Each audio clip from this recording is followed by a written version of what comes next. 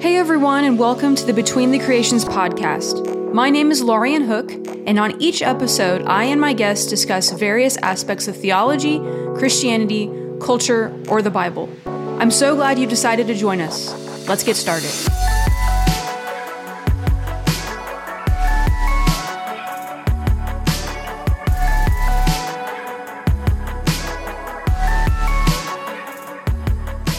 Well, hello everyone, and welcome to this week's episode of Between the Creations. I'm excited to have back with us Dr. Karen Swallow-Prior, who actually, I think now this is our third time to have you on, and you've now been on the podcast more than any other person. So, I mean, just a trailblazer, right and left.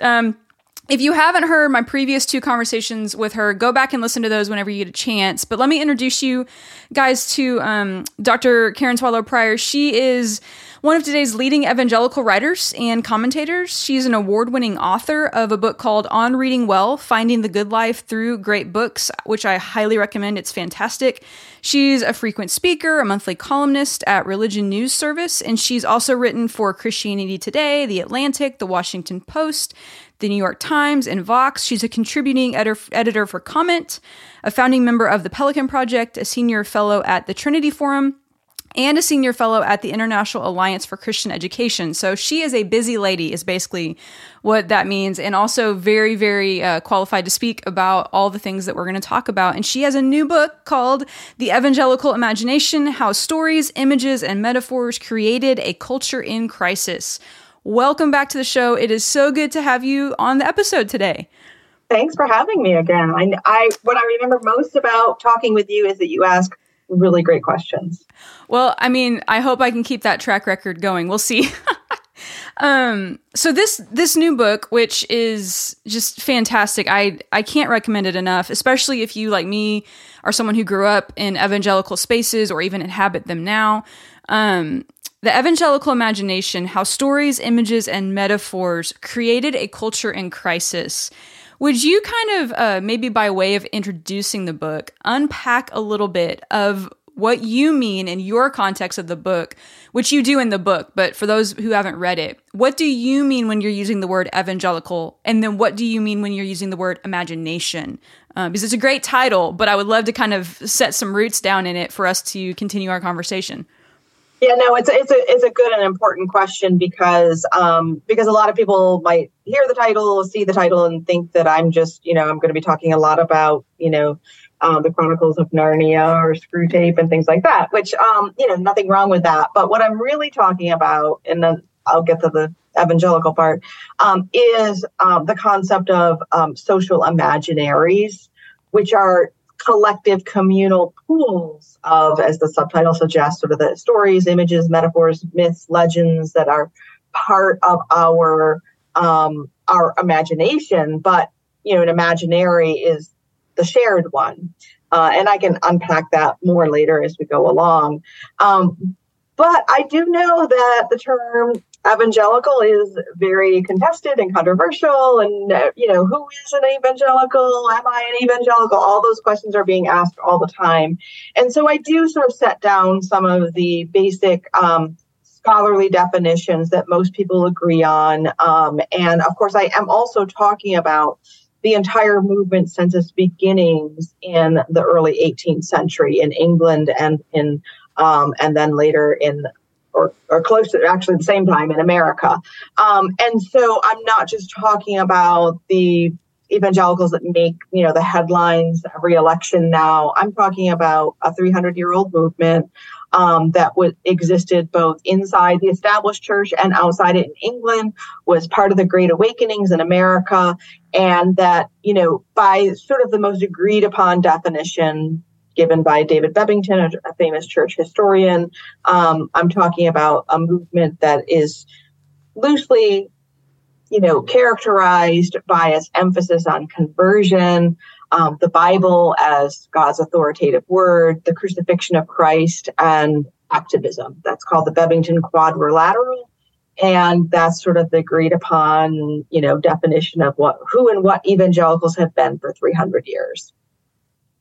Yeah, and you mentioned in the book, I'm going to read a quote here as well. I'm going to read several quotes, hopefully, because I just think it's so good. But you talk about how a lot of maybe what we perceive to be, quote, evangelical has some really intense and deep roots with like Victorian England and like the Victorian period. And let me read this quote, and then I would love to have you kind of riff on that for a little bit, because I think that's a really important thing for us to realize. And I would also love, I'm just throwing out several questions, stream of consciousness. This is not good podcasting, but here it is.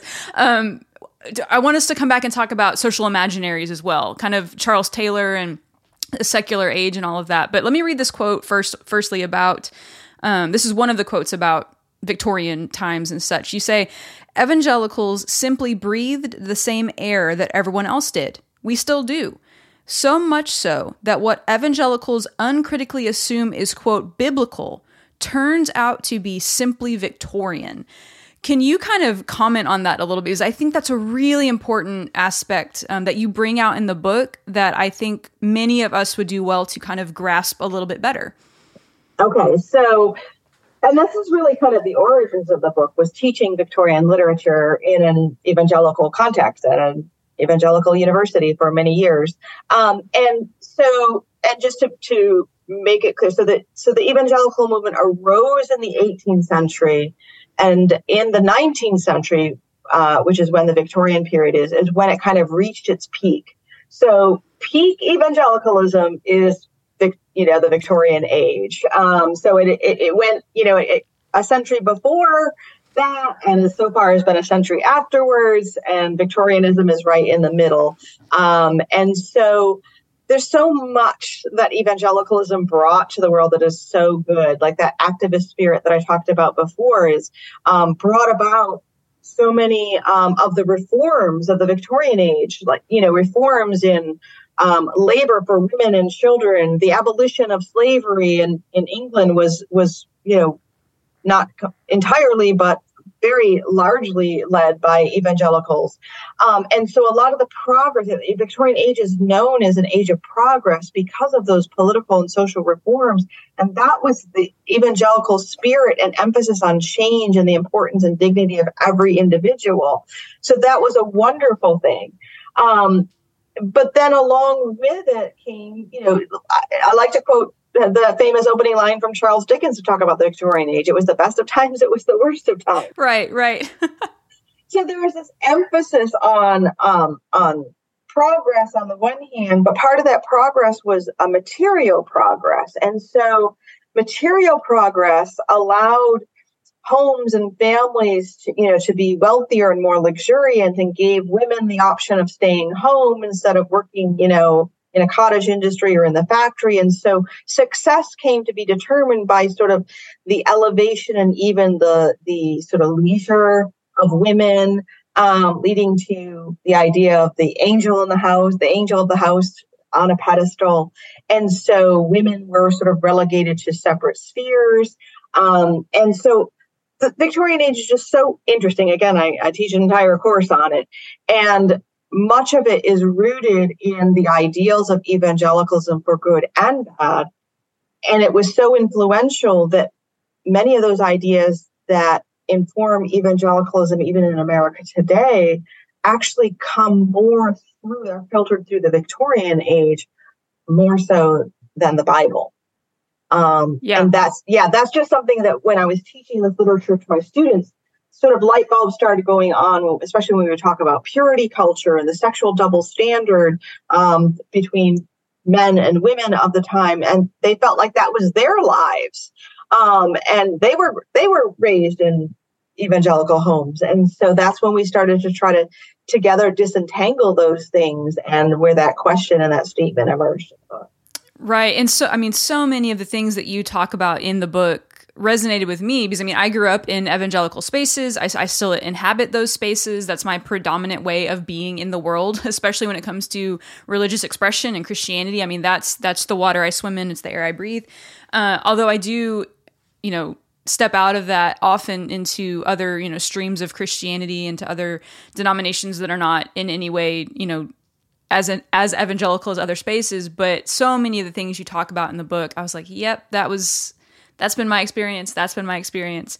One of the things that I've since kind of just over time, but then your book kind of brought it to the surface more, is a little bit of, maybe we can call it a cognitive dissonance or something like that in evangelical spaces. And even I've sensed it in myself, where we are kind of taught through the system, through just this expression of the faith, to be, on the one hand, to be skeptical of emotions or overly emoting, or of anything that isn't logical or that we can't think, with our, just our brains, and we can reason and we can see even like something akin to like a scientific method. Like we can't research it enough, or we can't see it laid out in the Bible. So that's one side of the coin. But the other side of the coin is really this emphasis on these kind of personal experiences with God, and you have your personal salvation, and it's,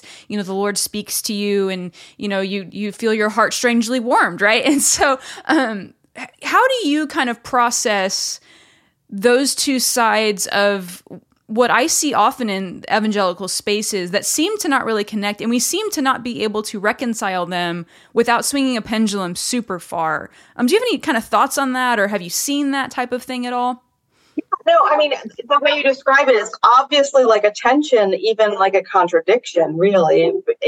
But I think that the thing that that we can thread through this kind of consistent is the emphasis on the individual. And so now the emphasis on the individual, again, evangelicals brought this about, as I mentioned before, in a good way, because they believed in, the need for each individual to have a conversion experience. Like, you weren't just a Christian just because you were born to a Christian family. And we know that that's biblical. That kind of emphasis on the individual leads also to an importance on individual experience, which is both a religious evangelical idea, but also an enlightenment one, right? Like, how do you figure out if something is true or false? Or, you just drop the apple and see if it falls. You have that, experience actually comes from the same word as experiment. And so there is kind of a subjectivity to this, what we call the scientific method, because it's sort of individually verifiable. And so I think it's the emphasis on the individual, which really is sort of the defining emphasis of modernity, that makes evangelicalism what it is, for good and bad. And so, of course, we emphasize that personal relationship with Jesus, because we believe that each individual soul needs to have that encounter. And that is, by its very nature, a subjective experience. And whether it's an emotional one or a rational one, rationalism and empiricism are both modern ways of knowing, and they're both really individual. And so that, so that's what evangelicalism is an emphasis on the individual. And like everything else, it needs to be brought into balance with other tensions. That's why it's, we have the church, right? Because it's not just about our individual relationship with Jesus. And that's how, that's how the entire faith is set up, from the Old Testament to the New, is both the individual salvation, but in community. Yeah, another dichotomy that you bring up in the book is the idea of the sacred and the profane, which I think is just really, really fascinating. And I'm going to read a quote so people can kind of follow along with the idea. But you say, our inherited dichotomy of the sacred versus the profane distorts our understanding of religious experience. It says the sacred-profane dichotomy also privileges more cerebral, abstract realms of religious experience, often the sort of experience that belongs to the elite, one that looks down on the more concrete earthly expressions of religious life. And it goes on, but I'll stop there. And I think that's really interesting, because I see that a lot that concept of somehow the idea of the sacred and the profane, and there's this kind of more, to call it an elitist approach to Christianity that is more cerebral. So I'm on staff at a Presbyterian church, and that we have a reputation of being in our heads all the time and not being in our bodies, right? And I appreciate how you kind of explore the idea of the sacred and the profane. Could you kind of unpack that a little bit for people who are maybe like, I have no idea what that means, or I've never heard that dichotomy before? Could you kind of unpack that a little bit and give us some insight into how that fits into the conversation at hand? Yeah, you centered in on a good one. I think that's in my chapter on materiality. And, I wrote that whole chapter, not even just that section. That whole chapter was preaching to myself. Because the chapter before is about sentimentality, which I just love to poo-poo.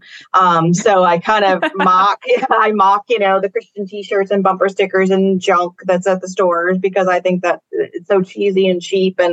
But then in my research and writing, I encountered some great scholars who reminded me how important our material lives are. We are material beings. The incarnation, is an expression of God becoming human and material, physical, tangible. And I prefer the cerebral over, the material.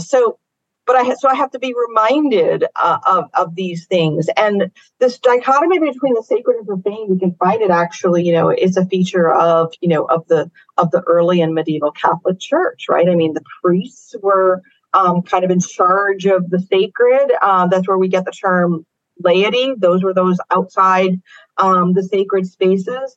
And then the Reformation came along and blurred those distinctions in a good way. It reminded us that, that we're especially my Baptist tradition, of the priesthood of all believers, and that, the home and work, this is Luther, all of those things are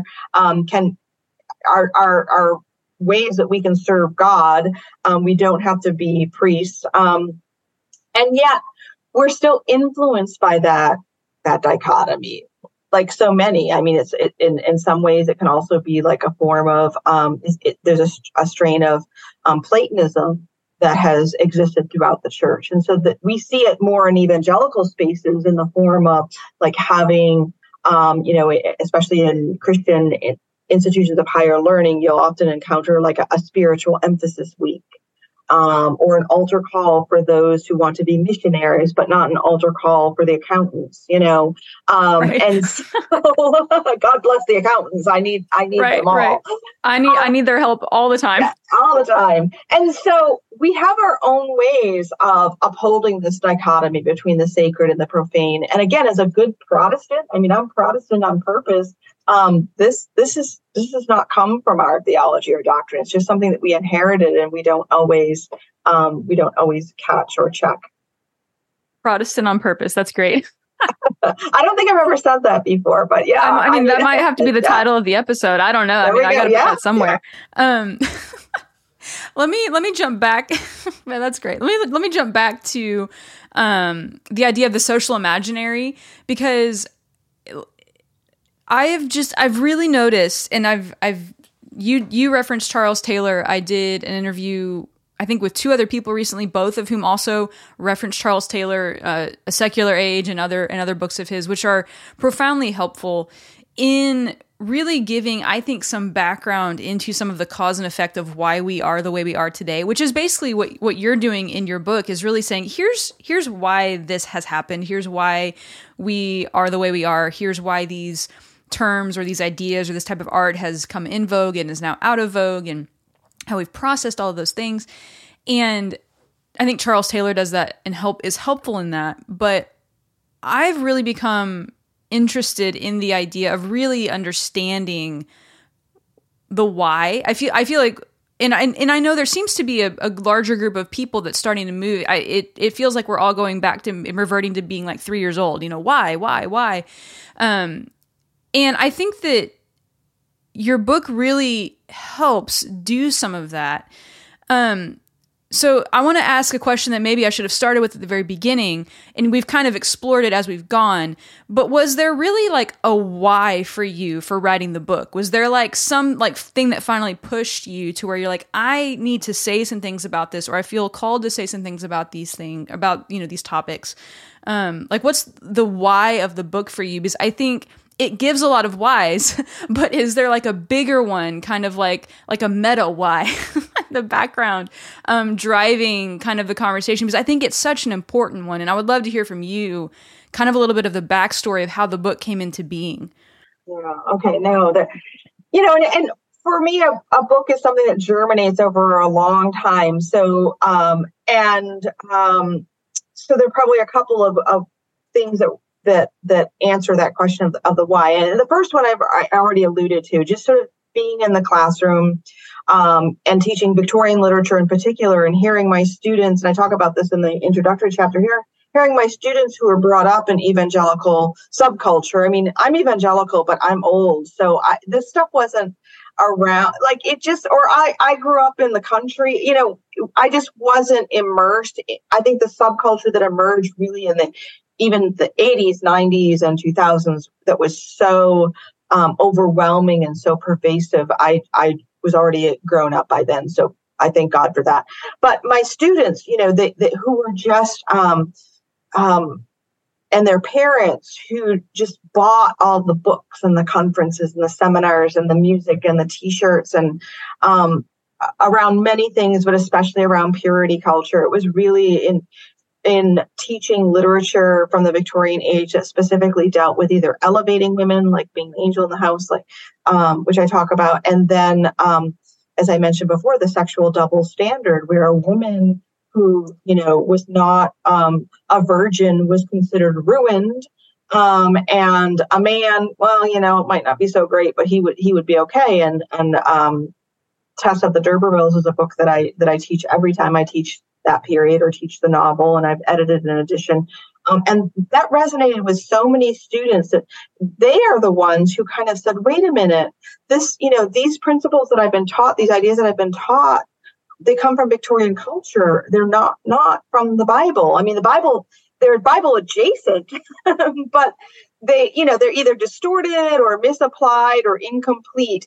And so I just, I sat with that for a long time. I would say years, sometimes would tweet about it, about the connections between evangelicalism and Victorianism, and people, it really piqued their interest.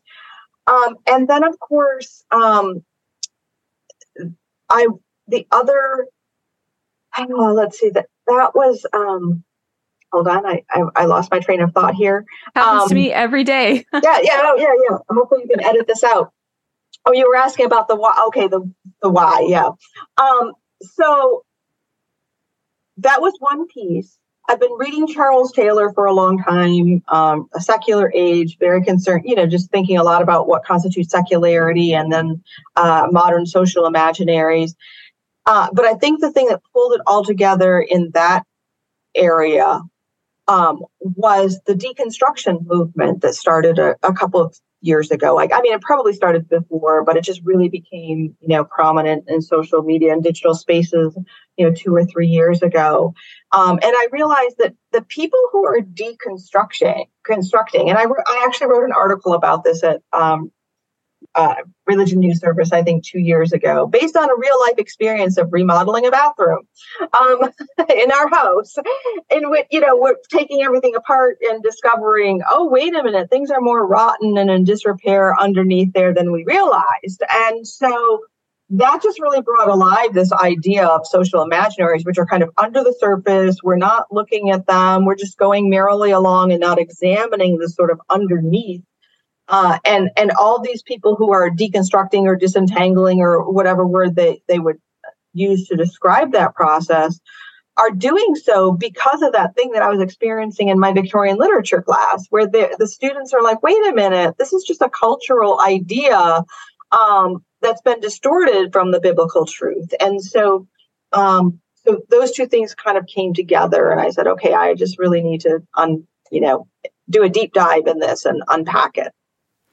Right. When I was reading the book, I kept thinking of there's a quote in Cormac McCarthy's book, The Road, where he talks about, he says something like, when things are falling apart, or when you don't know what to do, or this dad and his child, the characters in the book, they're just surviving. They're not thriving. They're just purely surviving, and they're going through the motions of survival. And Cormac writes something about, he's like, what you do in those situations is you evoke the forms. Like he says, when you've nothing else, you construct ceremonies out of the air and you breathe upon them. And I think that a lot of us, I kept thinking about that quote when I was reading your book, because I think that a lot of us in life in general, regardless of if you're evangelical or not, we think that we've created what we have.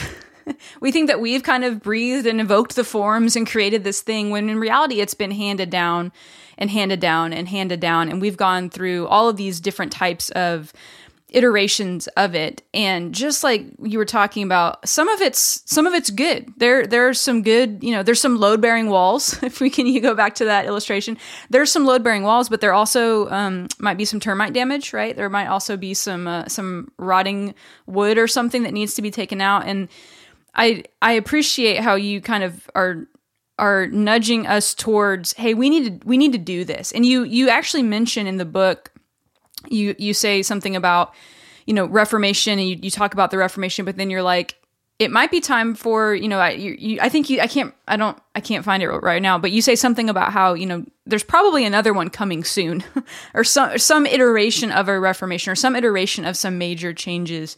If you could offer some social commentary on what you think that might potentially look like. And we could listen to this 3 years from now and be like, man, we got that really wrong. Who knows? But what are you sensing as you continue to talk with students, as you continue to engage in different evangelical spaces? What do you kind of see as you look ahead? What might be some of those reforming type things that might be coming down the pike for us?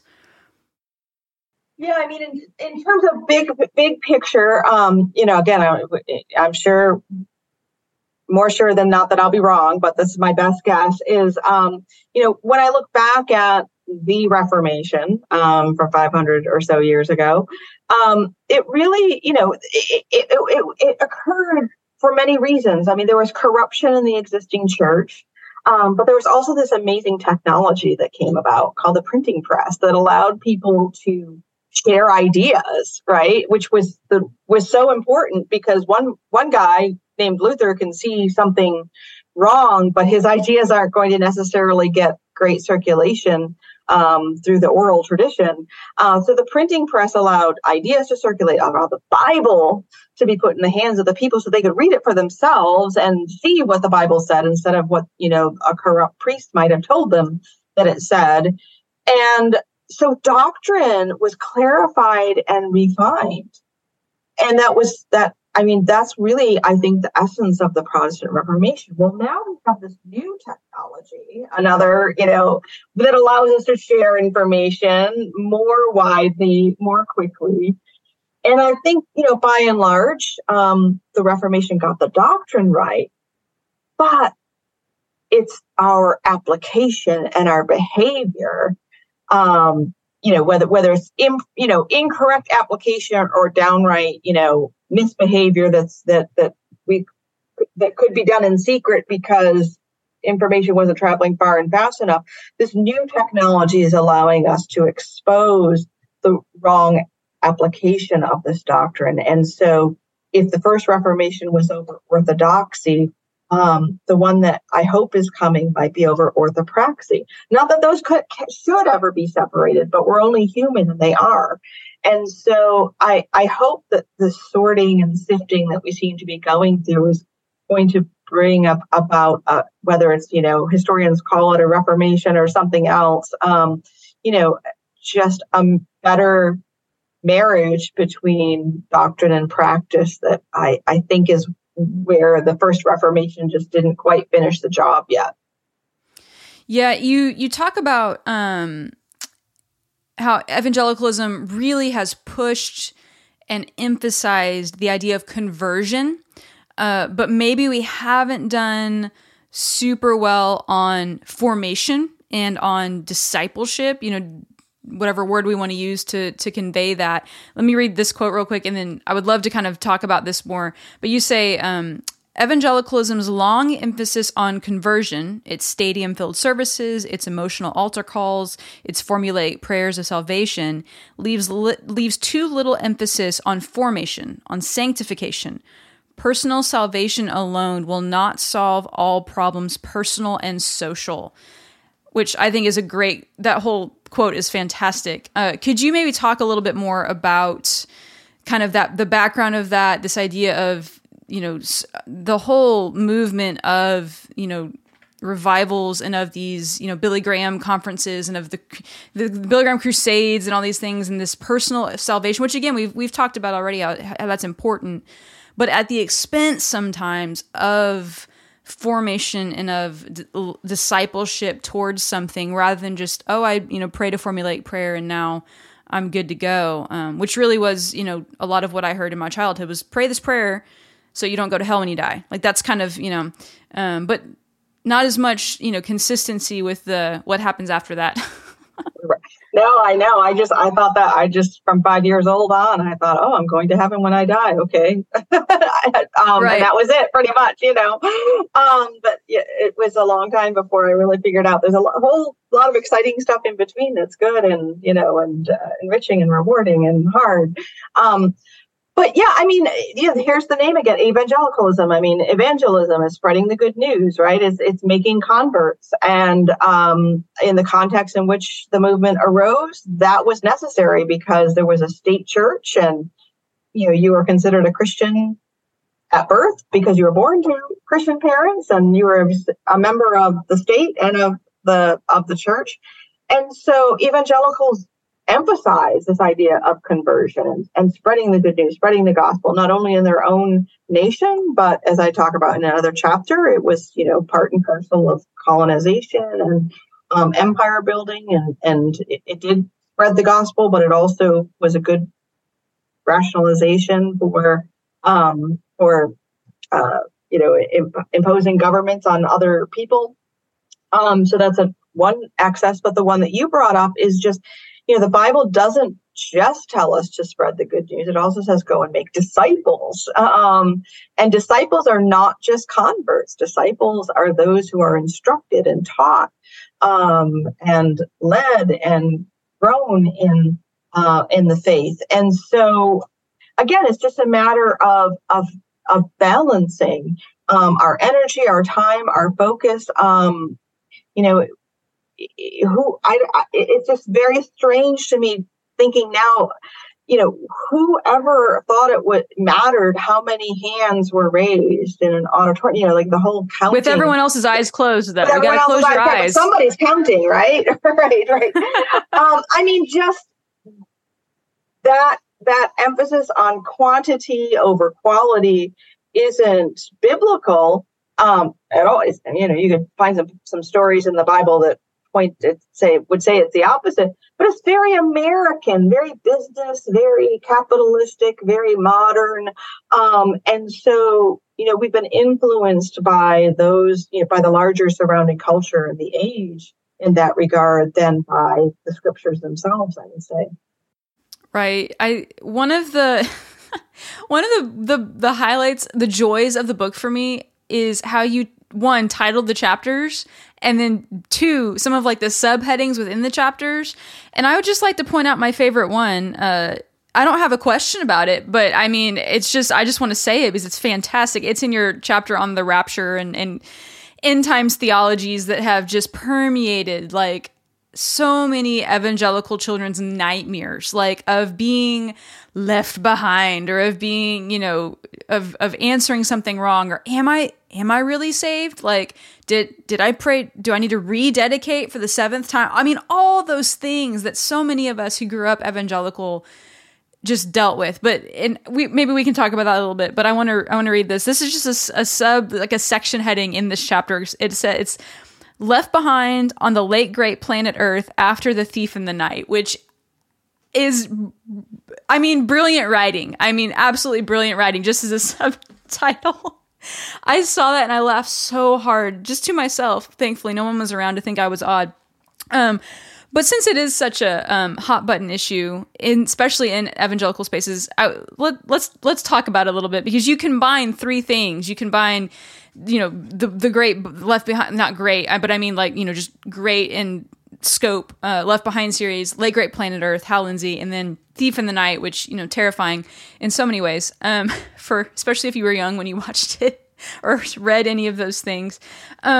What kind of effects, you talk about it in the book a little bit, but what kind of effects did those things have on you personally as a child and then as a young adult and as an adult now? What did that do to you and in you when those things were first starting to come out and when you first started having experiences in that sphere? Oh, that is such a good question. And I probably have a lot to say on that. But since you brought up the headings, I also first want to say a couple things were going on there. A lot of this book is heavy and deep and philosophical and historical and hard. I get it. I wish I were a light, breezy writer whose writing was more enjoyable. But maybe I'll get there someday, but these are heavy. And so just for myself, I just started in the writing process. I just started going a little crazy. I'm like, I just have to add some levity here. And that's how the headlines or the subheadings emerged. But then as I was doing that, I realized that I'm actually modeling what I'm talking about, because these phrases and these words and these images are in my head. And they aren't, they're not part of a linear logical progression. At first, they just emerge, and then they're like, oh, that's in there. So what do I think about that? So I'm actually kind of trying to model the way these songs and lyrics and phrases and ideas get in our social imaginary. So that's what's going on there. How it affected me, oh my goodness. So I just, I did not realize I've known it my whole life, but writing this chapter actually made me realize how much growing up in this sort of rapture culture affected me. Now, I do want to say that I am not a trained theologian or a biblical scholar in any area, especially this one.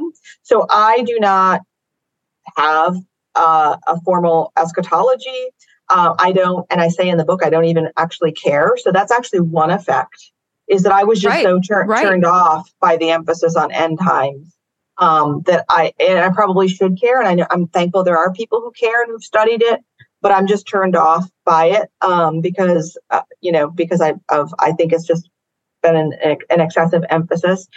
The other thing is just, and again, writing in the process of writing this book, I realized that I really thought we were going to see our lives played in front of us in heaven on a movie screen because of the chick tract. Oh my gosh, yes. Yeah. So I actually, just so you know, you can find the chick tracts. I ordered like a pack of 50 on Amazon just to refresh my memory as I was going through this. And those images, as soon as I saw some of those images, it was like I had seen them yesterday.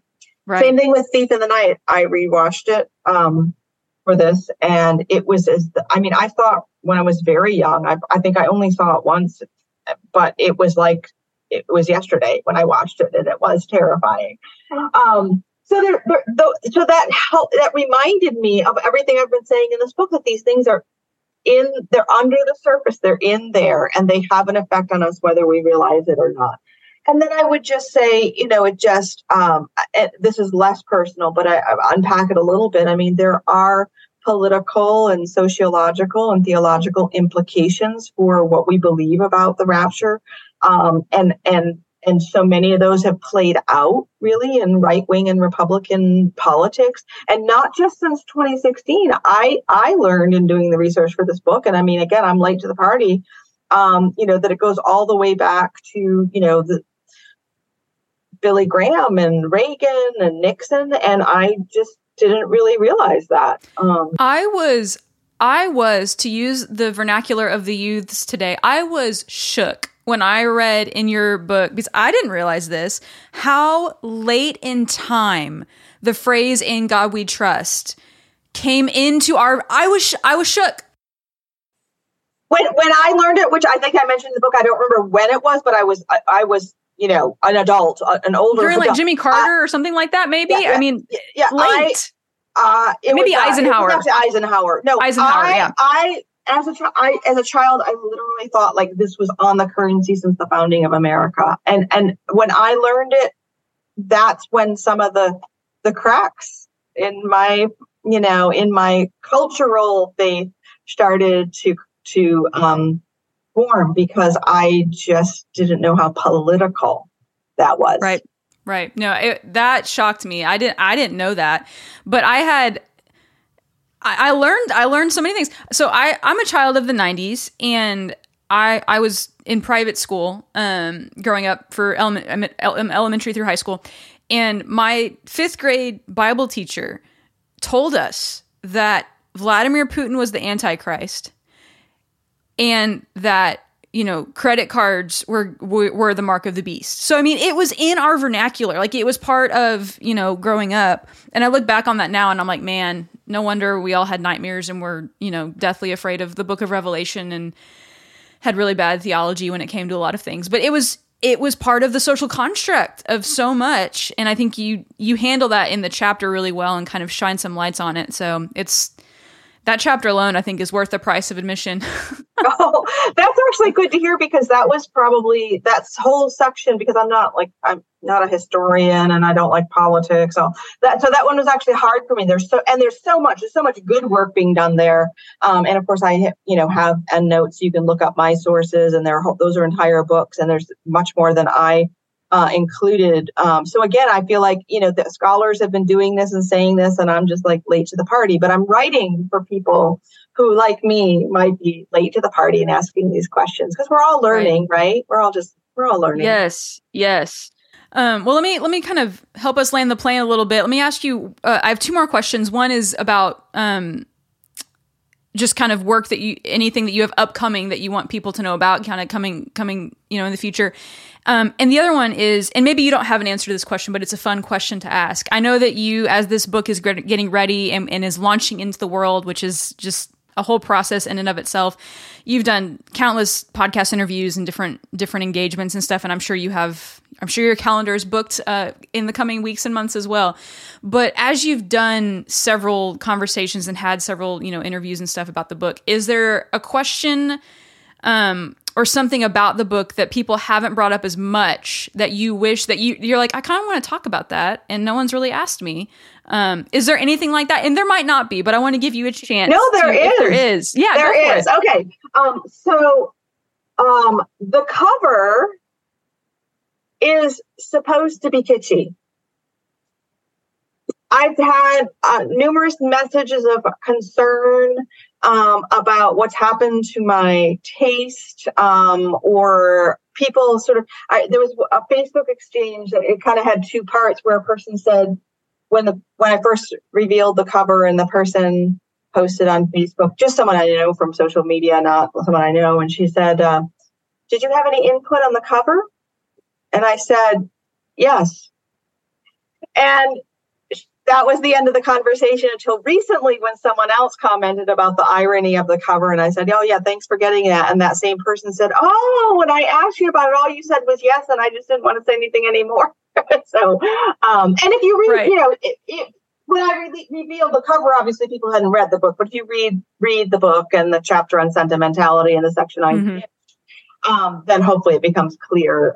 So yeah, it's just, it's just it evokes so many things, but other people really like they get it, and they love the cover, and it really grabs. Oh, I think it's fantastic. I mean, for listeners, if you haven't seen it yet, first of all, just go buy the book. But second of all, if you haven't seen it, it's like neon colors and bright, and then this little picture of like Jesus as the good shepherd with the halo around, like white Jesus with the halo around his head.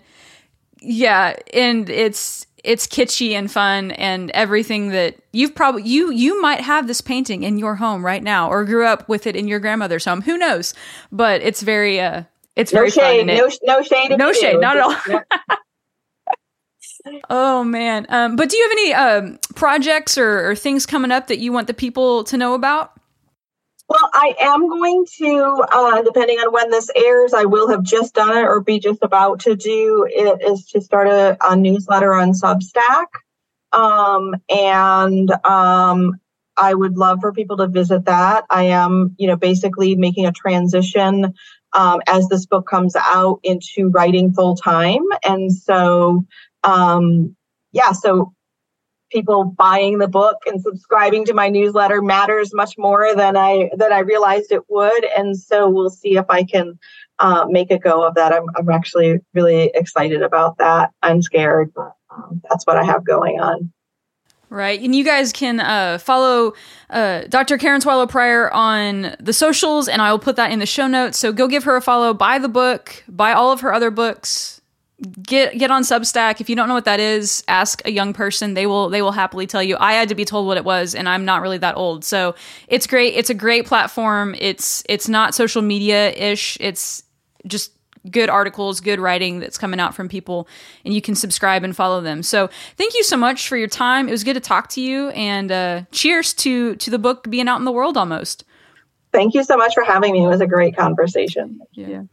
And for those of you listening, make sure that you have subscribed and rate, review, all those things that all the podcasters in your life beg you to do. It really does help us out. And we will see you next week, or not see you. You'll hear me next week, I guess, is really what it's more like on podcasting. But until then, take care, and we will be back later.